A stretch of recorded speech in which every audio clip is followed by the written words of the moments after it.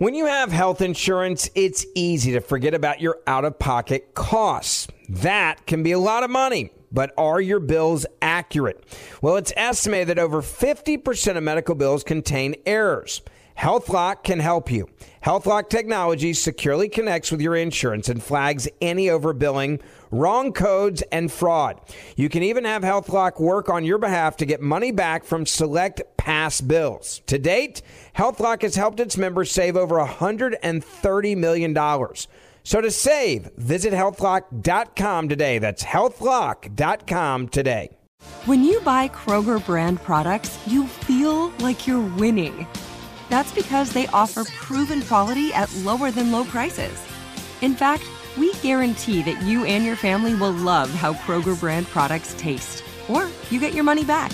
So next time you're shopping for the family, look for delicious Kroger brand products, because they'll make you all feel like you're winning. Shop now, in-store, or online. Kroger, fresh for everyone.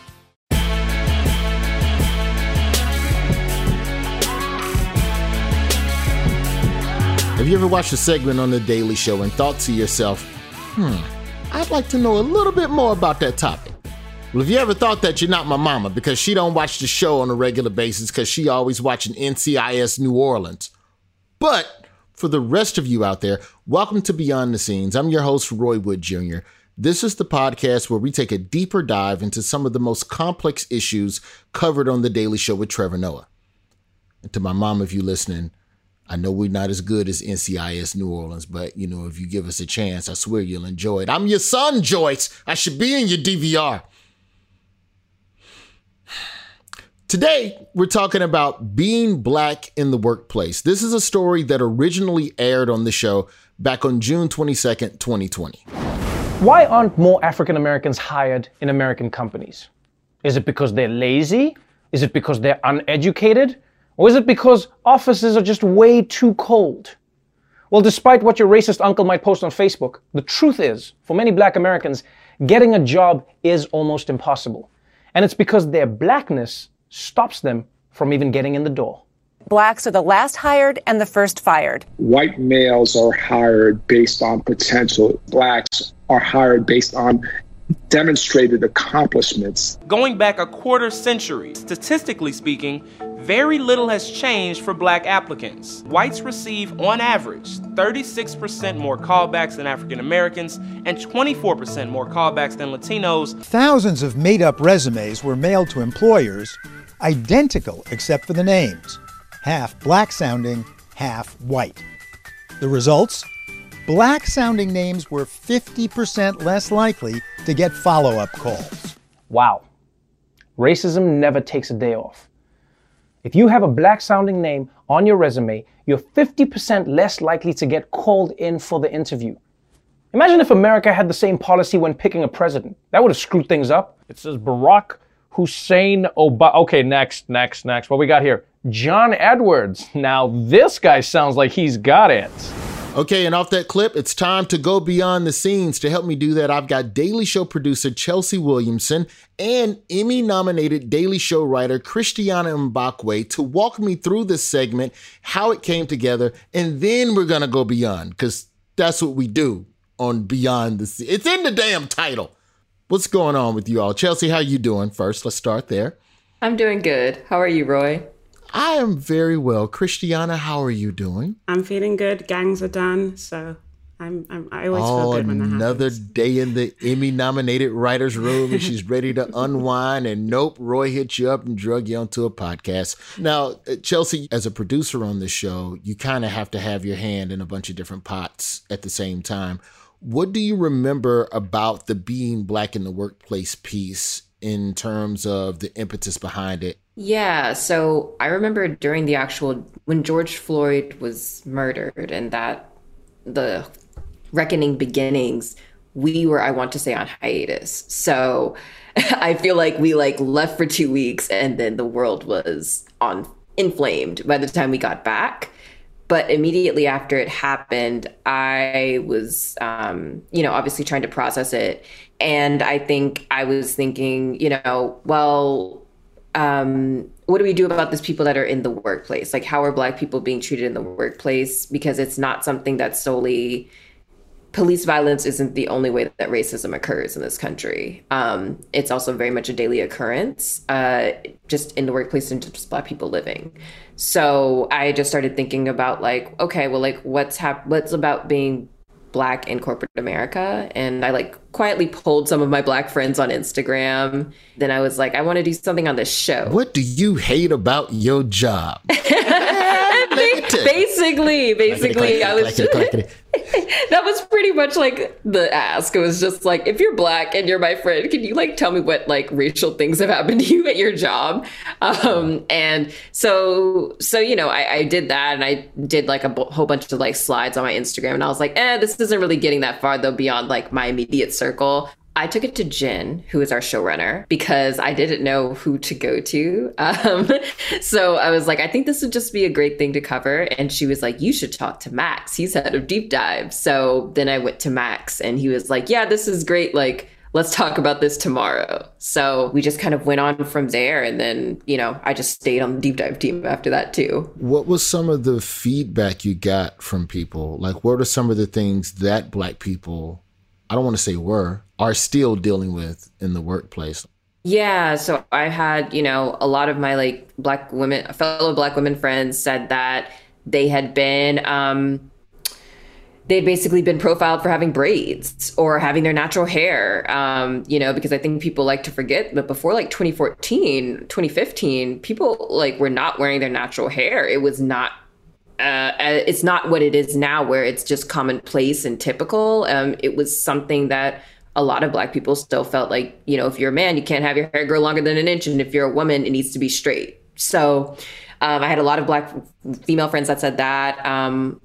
Some people, they were like, well, at least you're in America, you know, you're not somewhere in Africa. One of my friends was told that by a boss of his in regards to the protests. And so I think it's just like those type of microaggressions that I mostly saw. And then I was also, you know, going off my own experience where I was called like too professional by like a human resources person at a previous job. What does too professional mean? I think it was that I wasn't willing to, I guess, be fake casual and tell everybody all my business. That's the only thing I could glean from it. I truly couldn't tell you. I think I was just very buttoned up, which I thought we were supposed to be in the workplace, but apparently not.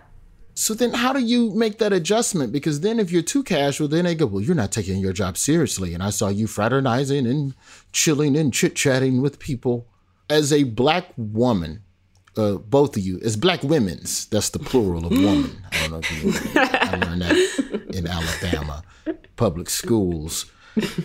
Is there the layers to it that start first with race and then with gender? And then Christiana, well, I'll let you all answer that first. And then Christiana, I want to go another level with you being a Black Brit as well. God, trying to get us in trouble here, Roy. I just want to know what the different layers are of these microaggressions that you're doing. You know, we're talking about like navigating both your Blackness and your womanhood. I think I would say from my experience, the benefit that Black men sometimes get in the workplace is that they're kind of considered cool. So as much as like Black men obviously do navigate workplace microaggressions, the slight advantage that they have of masculinity is that people are like, oh, that's a cool guy. I want him to be my friend. Whereas Black women have a phenomenon that's often called like from pet to threat. I feel bad for not citing the brilliant person that came up with that. But initially it's just like, oh, hey, girlfriend, like people want to be around you. And then, you know, if a Black woman asserts herself in a certain way, she becomes threatening. And just anything from ambition or an opinion is read as aggression. And I think as a Black woman in America, anywhere in the West, you're always kind of navigating that in just professional spaces. I would say as a Black British woman, initially, I think the accent for some people can be disarming. So they're like, oh, we like this. You know, Americans love accents. Some people will be like, are you Australian or you're South African? But, you know, Americans do like accents. And initially it can kind of be this balm that can ease the tension that can come with a white person as a black person. But I think over time is that people no longer hear the accent and they just treat you like any other black woman, if that makes sense. Because you're still, at the core, you're still black, right? And that's kind of been my experience navigating, professional spaces in America, is that the charm wears off within, let's give it a few days. And you will, for better or worse, you're going to experience what it is to be a black person in America and the microaggressions that come with it. And I'm in no way trying to compare it to what African Americans have had to experience for hundreds of years, because I do know I come with like immigrant advantage and passport advantages and et cetera. But, from my personal experience, I'll say after a while, they're like, you don't care about this accent, you're still a N-word. Can we say? Yeah. You're still a Negro. You're still a Negro. That's what it comes down to. It's like there's definitely this thing that as a black person, no matter what country you're from, once you're in the office, to the people who aren't black, you the Negro. Absolutely. So it's fair to say that you both have personal experiences that lent themselves to this piece. The thing that I think that's really cool as well is that, Chelsea, you didn't say this at the top, but like this, you pitching this is part of the proof that The Daily Show, anybody in the building with an idea can pitch. Yeah. You weren't doing this before this, but you had an idea, you saw it, you had all of the personal experiences of being too professional, and then took that, and now you're on the whole deep dive department. Yeah, I just kind of guerrillaed my way through it. But yeah, no, I do think it's definitely like, a great case for that, because I still am Trevor's assistant. So that's kind of like the first job, and this is like the secondary one. But yeah, I think, definitely to echo Christiana's sentiments, it's something that as soon as you enter a workplace, you are seen immediately as like a black woman. And I feel like typically what happens is if you want to succeed, you're slotted into being a gossip. That's what I've noticed, that if you're like a gossip type, then people tend to like you because you always have the quote unquote tea. But it does end up getting into the situation where I feel like for a lot of black people, black women, black men, you're either like too much or you're not enough. And it's like there's no middle ground that's allowed for us that I think is allowed for others. So then being professional, navigating corporate America is hard, because what are you supposed to do on two sides of an extreme? Have you had like similar experiences, Roy? Here and there, but it's difficult for me to have that comparison, because when we talk about the corporate space, I've almost always been talent. I did morning radio for about 10 years. And during that time, you had some microaggressions, but as on-air talent, you're treated with a different air than someone on the sales side of the building, per se. Having worked in these corporations before The Daily Show, and you know what's happening there on a day-to-day level in the office, how did you all feel when you saw all of the I stopped short of calling it performative togetherness and Black Square, we care about the BIPOC community stuff that was happening with corporations? Did you feel a lot of that was sincere or performative? Oh, for me, this is capitalism. Of course, it was like at its core a very cynical calculation. I think for a lot of brands, and I'll go back and say, the George Floyd video was so violent and cut and dry that there was nobody that can watch it and justify anything of what the torture that happened, that it was almost an easy one for corporations and people to get behind, because it was apparent that this was so wrong. So when a brand makes a statement that George Floyd's life matters and what happened was horrible, to me, it wasn't that difficult for them to do. And they kind of made this calculation that it was better to say something than not, because so many people were watching, right? And I think it was mostly to kind of comfort white America, because white people were very distressed by that video, because it kind of just disrupted this idea of the good policeman, right? Because that's the story that they've told themselves, and policemen do tend to be good to white people. So they needed to hear from, whether it was Starbucks or whatever brand it was, that we saw this thing and we think it's terrible and we think Black people matter. And to be honest, like, saying that is kind of, the bar's really low. It's not even like we love Black people, we like them, we think they're exceptional. Yeah. It's just that we think they matter, which to me, it should be self-evident. If anybody believes in human rights, we should think anybody matters. So to me, yeah, it was just kind of very cynical act. And, you know, of course it was performative. I think any statement a brand makes in public is performance, you know, and even in the social justice space that happens. This is when I knew it was getting serious. When Nickelodeon made a statement, I was like, we didn't even ask Nickelodeon to say anything. Yo, it got like, so random. SpongeBob, we care. It was like your local yoga studio. Right. It was like the people that make clip-in hair extensions. Like it was just like, okay, guys, what is going on here? It's kind of like, what are you actually saying? Like, there was nothing behind it anymore by, like, I don't know, a week or two in. But while these companies are posting messages of support for the Black community, many Black people who work in these companies are asking them to put their money where their mouth is. Big name corporations sharing messages of solidarity, but many are calling on them to practice what they preach. Employees at places like Estee Lauder and Adidas speaking out against a lack of diversity and equality in their workplaces, despite public messages of support from the company's CEOs. In a video, Nike said, "Don't pretend there's not a problem in America." Critics point out that all of Nike's executives are white. You cannot say Black Lives Matter publicly when you don't show us Black Lives Matter within your own homes and within your organizations. Yeah, that's right. If you are just some random person who has 10 followers on Twitter and you tweet Black Lives Matter, maybe that's the best you can do.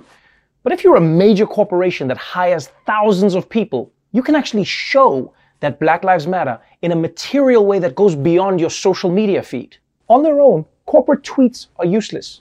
No one's going to stop being racist because SpaghettiOs told them to. Like, it's not enough to just be Black Lives Matter in the tweets. You gotta be Black Lives Matter in the streets.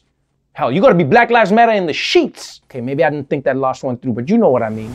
So it's clear that this issue, definitely, we were able to kind of make it funny and poignant, but after the break, I want to talk with you all how you all were able to maintain that balance within the script, because it is something personal to you. It is something that's not a laughing matter. We'll do that after the break. This is Beyond the Scenes. Beyond. The wait is over. The Chi is back on Paramount Plus, and the stakes have never been higher. Everything changes on the South Side when a new threat comes to power in the Showtime original series from Emmy winner Lena Waithe. Battle lines will be drawn, alliances will shift, and danger lies around every corner, leaving everyone to wonder who they can trust. Visit ParamountPlus.com/The Chi to get a 50% discount off the Paramount Plus with Showtime annual plan. Offer ends July 14th. Subscription auto-renews. Restrictions apply. You deserve a moment to yourself every single day. And a delicious bite of a Keebler Sandies can give you that comforting pause. Relax this Sunday with a little moment to yourself and the melt-in-your-mouth magic of a Keebler Sandies. This magic is baked into simple shortbread cookies by Ernie and the Keebler Elves. So as life continues to fly by, make the most of your me moment. Take a pause and enjoy a Keebler Sandies. Asking the right questions can greatly impact your future, especially when it comes to your finances. So if you're looking for a financial advisor you can trust, certified financial planner professionals are committed to acting in your best interest. That's why it's got to be a CFP. Find your CFP professional at letsmakeaplan.org. We talked about this around the building, Christiana. Mm-hmm. How do you maintain the balance of what people need to know versus what you know they're going to actually leave with or what they're actually going to laugh at? I think during COVID and, you know, in particular with this George Floyd uprising that happened, I think people needed, especially white people, that's why they were buying all those books, they needed a lot of context. Like, it's like people really needed to understand. They were reading like the 1619 Project. They're like trying to figure out basically America's history, you know, and I think that there were parts of our audience that were just like, why is there such an outpouring on the streets? They really wanted to understand how America had got where it had got to. And I think our show is kind of different in the sense that we've had to cover a lot of police shootings. Since Trevor's been at the show, I think we've pretty much covered all of the high-profile incidents in some way. So it's a conversation that has been happening with the Daily Show audience, I think, longer than some other places. So I think our show needed less context about police brutality per se, but then we could touch on another level and, you know, what Chelsea brought to the table, what's happening in corporate culture. You know, it's hard with something as upsetting as this case and that moment, because you want to give people information, you want to be funny, but we're also mindful of the fact that people are still really hurting, and like how emotionally raw that moment was. So I think it was a real tightrope. You know, I even felt when being in the gangs, like, how do we say what we need to say without seeming, you know, flippant? Yeah, that's an interesting thing. For the people who don't know, the writers' gangs is where the writers all, quote unquote, gang up on a topic or gang up on this one thing for the day, and everybody starts bouncing around stuff. What is that like when you're in the room with other writers who haven't lived that experience, but also have to tell you, is there a better way to say touched your hair instead of grabbed, like, how hands-on or hands-off were the other writers in giving you the space to be able to address something that was so personal? I never read anything that made me be like, ugh, like, why would they say that? Why would that makes me uncomfortable?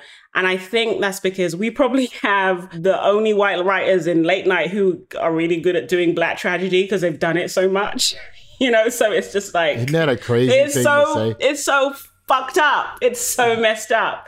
But that's the reality, that all of our white writers would have had to have written on a race piece that involves tragedy at some point. And obviously the Black writers too. So we were really equipped, and that, I mean, from my perspective, that makes scrolling through gangs a lot less triggering, because you know you're not going to read some bull, you know. So, Chelsea, the way I've tried to explain the writer's room, the writers will take the information that's brought to them. They take the groceries and make the meal, where the producers and Deep Dive and everybody else, it's their job to go to the grocery store and find all of the ingredients. As you were doing research on this topic, how did you decide, like, all right, that's fucked up, but we can't talk about that in this particular piece? Like, how much BS were you finding that's going on in the boardrooms of a lot of companies? I think with this one is a lot of it was actually more informed by our experience. So it was more of me and one of the other members of the team at the time, who is also, he's a Black man. We were basically just talking about our experiences. So what we were essentially trying to do with the research is find things to back us up. If you're one of the few Black people who have made it into corporate America, congratulations. Your reward is working every day with some people who have no idea how to act around you. Microaggression describes indirect or subtle discrimination. And if you're on the receiving end, it can be as hurtful as anything overt. White people will come to me and say, you speak so well. And then, right, you speak so well, or you're very articulate. In my own personal experience, like, you don't sound Black. Like, what does sound Black and sound white really mean? You're not like the others and stuff like that. And you think about it, because it's like, you're not like the others. So, well, what are the others? The assumption is always going to lead in that I know less. My manager turns to me and says, well, isn't your hair so big because all of your intelligence is in there? And physically grabbed my hair. Yeah, every day, Black people have to navigate a workplace filled with people who don't even realize that they're doing something offensive. You're so intelligent, it must be in your hair. This is what you get from living in a segregated society.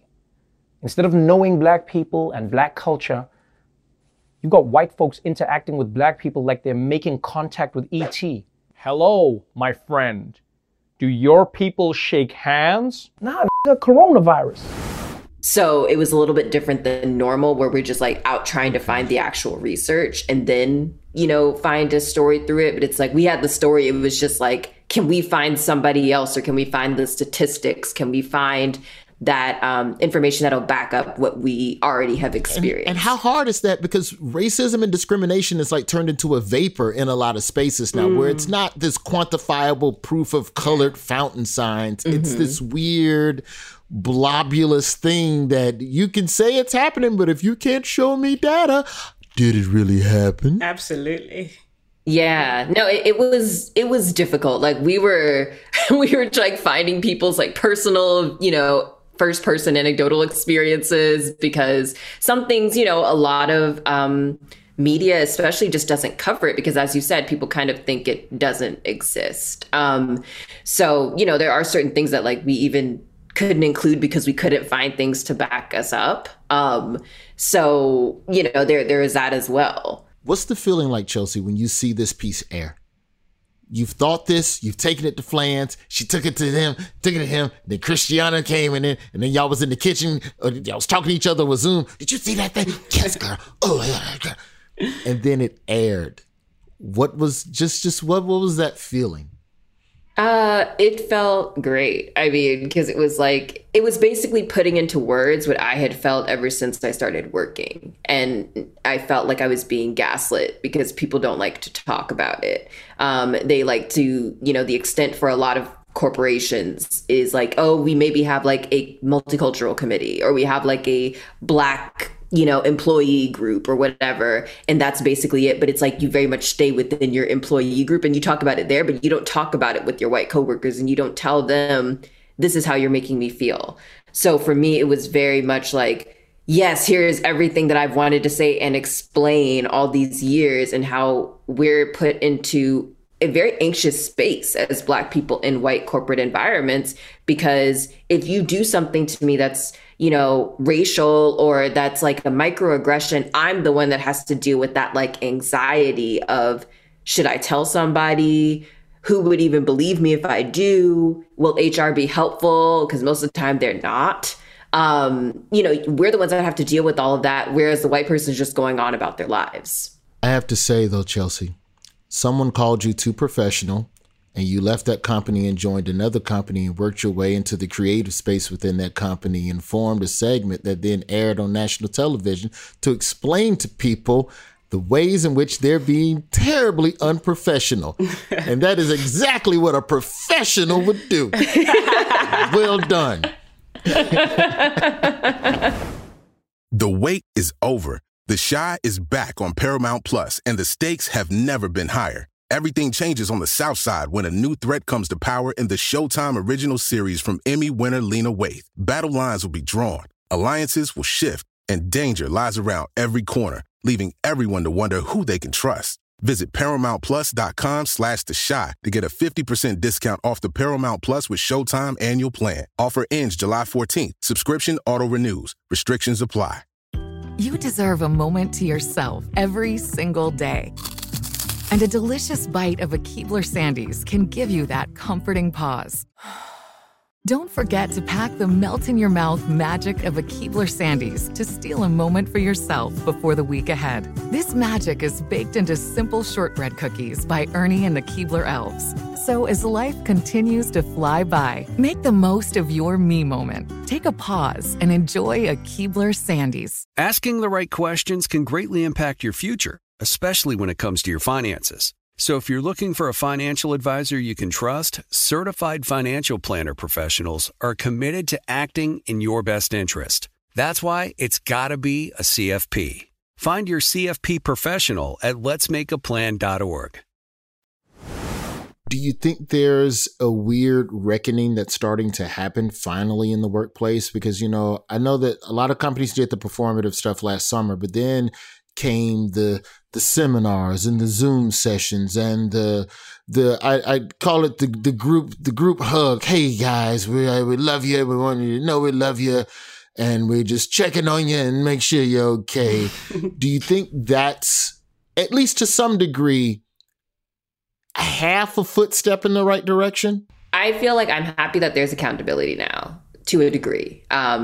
Even that small bit that we got, that's the most I've ever seen. And that, I think, the most that probably our parents' generation has ever seen, where it's like being talked about so often, and where companies felt like they had to start publishing the numbers because people were literally in their DMs like, hey, y'all are always profiting off of Black culture. How many Black people do you have that work here? I feel like they just need to keep being held accountable because a lot of these companies will just go back to their old ways if nobody is there holding their feet to the fire about hiring Black people and then retaining them once you hire them. Christiana, what are some of the practical things companies can do to basically, keep their diversity numbers up and, have Black people in the workplace and improve their working experience? With it ain't enough just to have Black people. Yeah. You got to make sure they're comfortable once they're in the building. I mean, I believe it's about widening and deepening the pool of Black candidates that you see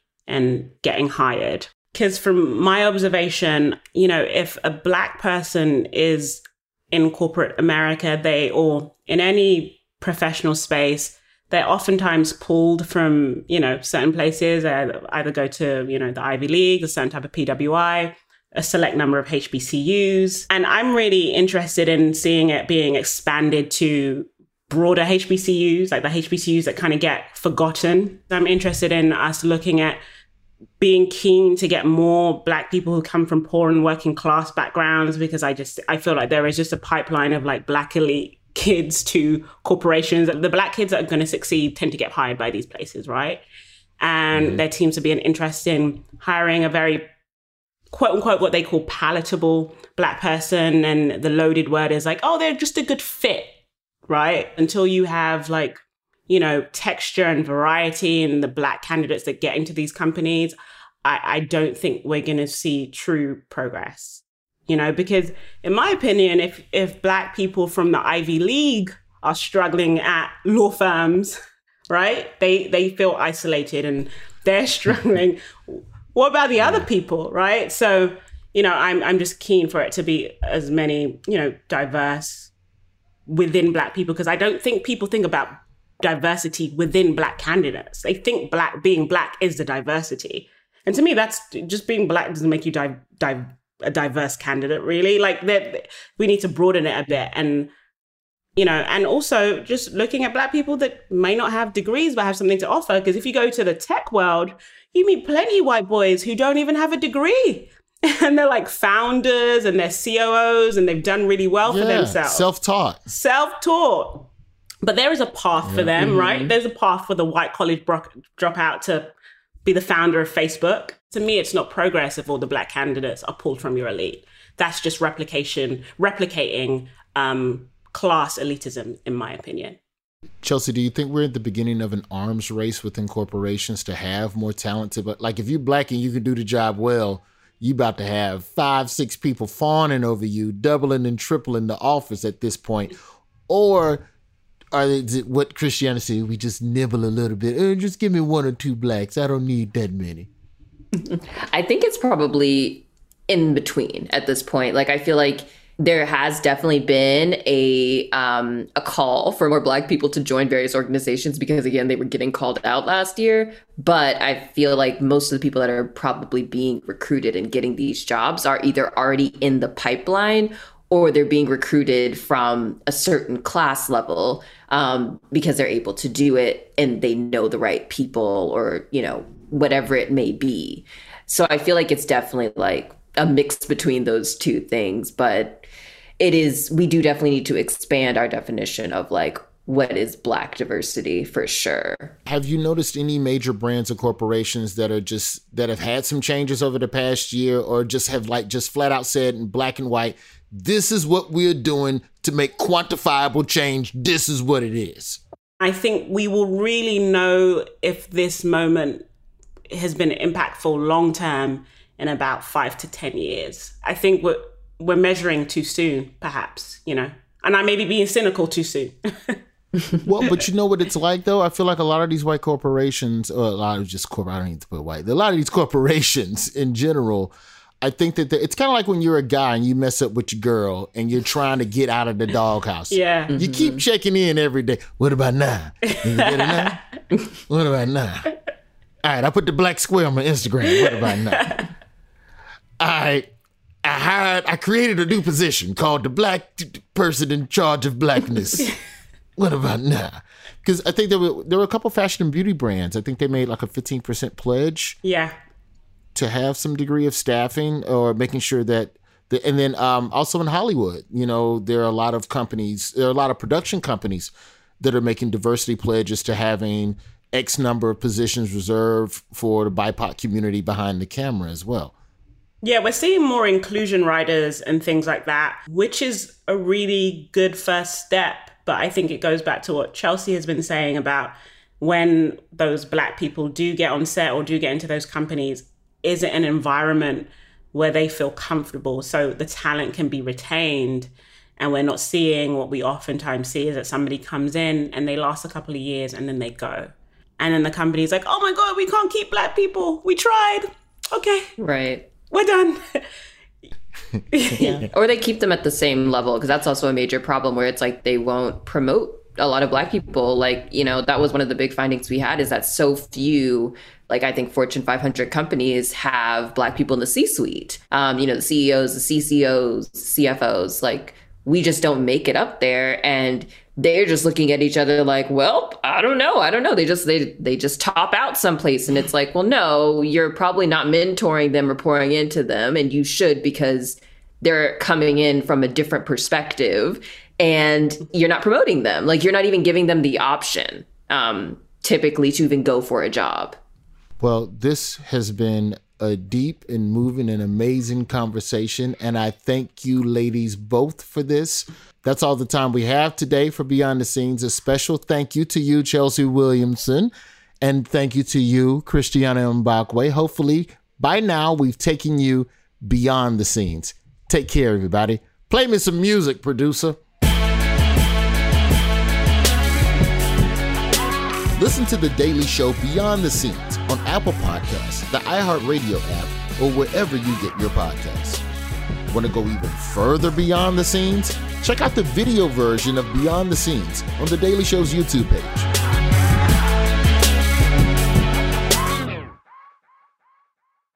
Asking the right questions can greatly impact your future, especially when it comes to your finances. So if you're looking for a financial advisor you can trust, certified financial planner professionals are committed to acting in your best interest. That's why it's got to be a CFP. Find your CFP professional at letsmakeaplan.org. Hey, have you ever used Cheapo Air? For years, and I really like it.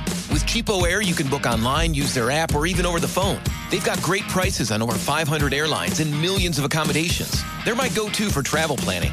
And if you join their Club Miles program, you can earn points to save on the cost of your travel.